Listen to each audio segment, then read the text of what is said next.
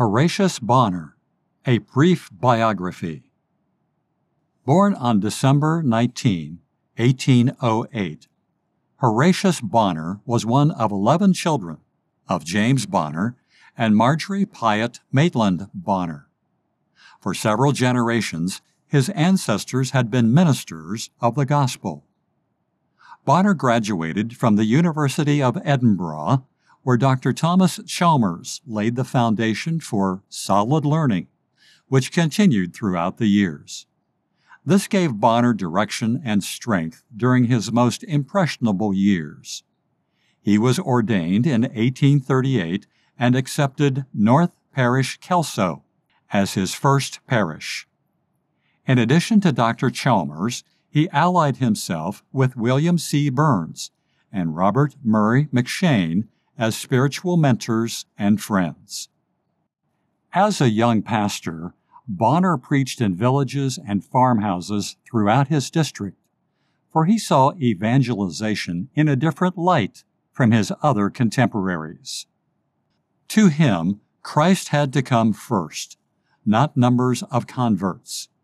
In his house-to-house visitation, he proved himself as a comforter of the sorrowful and a guide for the confused.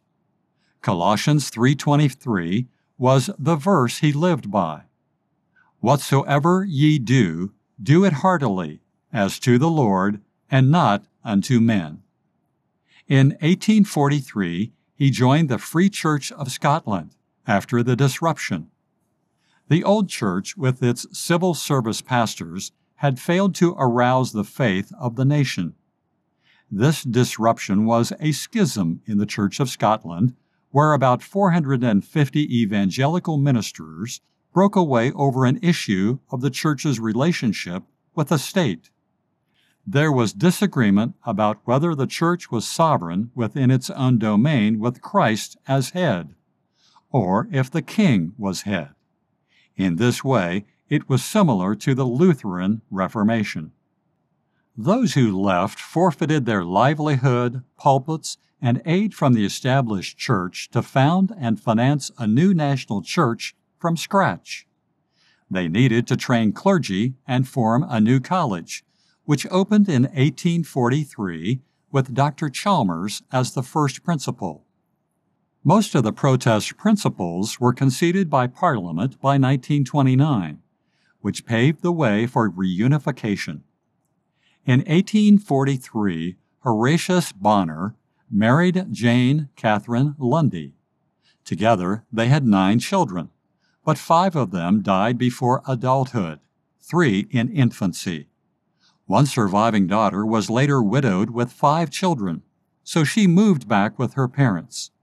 Horatius said, "God took 5 children from life some years ago, and he has given me another 5 to bring up for him in my old age." In 1851, he wrote Man, His Religion and His World, because he was concerned that pastors were diluting the gospel to make it pleasant and easier to accept. He always contended for the truth and never neglected pastoral work and preaching.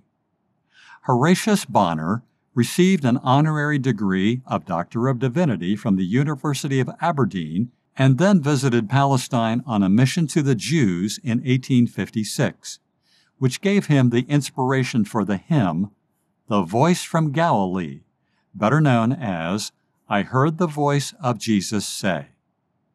Revival had sprung up in Scotland while he was away, and he came back with a renewed interest in prophecy and a firm belief in the personal coming and reign of Jesus Christ. He did not believe that the world was getting better and civilization could save the world. Teachings of the coming of Christ, the tribulation, and the 1,000-year reign had been lost, and the 19th century preachers had to bring these doctrines back. Bonar spoke as a dying man to dying men, resulting in many conversions. He wrote the Kelso Tracts to warn the careless, to present salvation simply, and to edify the saints. The tracts had wide circulation in Scotland, England, and America. In 1867, Bonner moved to Edinburgh to take over Chalmers Memorial Church, and in 1883 he was elected moderator of the General Assembly of the Free Church of Scotland. Bonner continued to express his views in Prophetical Landmarks, 1847, and served as editor of the Quarterly Journal of Prophecy, 1848 to 1873, and the Christian Treasury, 1859 to 1879. He even wrote biographies of ministers like The Life of the Reverend John Milne of Perth and The Life and Works of the Reverend G. T. Dodds.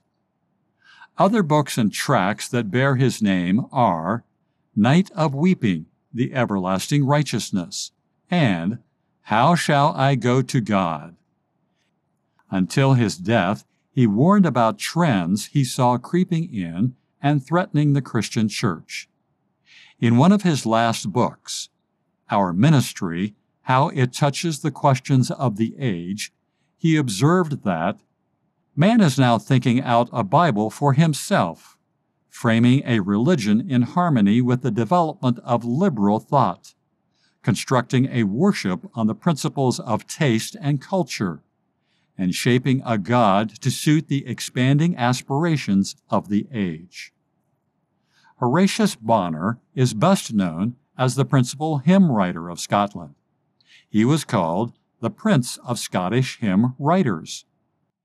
As he worked with young people, he realized they lacked enthusiasm. Even though he lacked an ear for music, he knew familiar tunes and wrote new words to them for the children. His experiment worked, and the children became interested in the verses that were written for them personally. Because they were full of sound teaching, many adults loved to sing them also, and requested to use them in other churches. He always granted permission for any church to use his hymns, as long as they did not change his words. He wrote more than 600 hymns, and many hymn books carry these songs. Several are completely compiled from his hymns. The 3 volumes of Hymns of Faith and Hope contain a multitude of his hymns. While I Heard the Voice of Jesus Say and My Redeemer Liveth were 2 of the best known, he is largely remembered for his hymns that were based strongly on theology and doctrine, such as Done is the Work That Saves and No Blood, No Altar Now. He wrote of justification, sanctification, the second coming, and the exaltation of Christ. His hymns are childlike yet manly, hopeful but sympathetic. For many years, they were mostly used by churches of other denominations, but not his own. The Free Church of Scotland was opposed to singing at worship anything but metrical psalms and paraphrases. Bonner believed life is a journey, not a home, a road, not a city of habitation. He stated that it is not the opinions that man needs, it is truth. It is not theology, it is God. It is not religion, it is Christ. It is not literature and science, but the knowledge of the free love of God in the gift of His only begotten Son. From the first day of his ministry until his last sermon, he closed with these words, In such an hour as ye think not, the Son of Man cometh.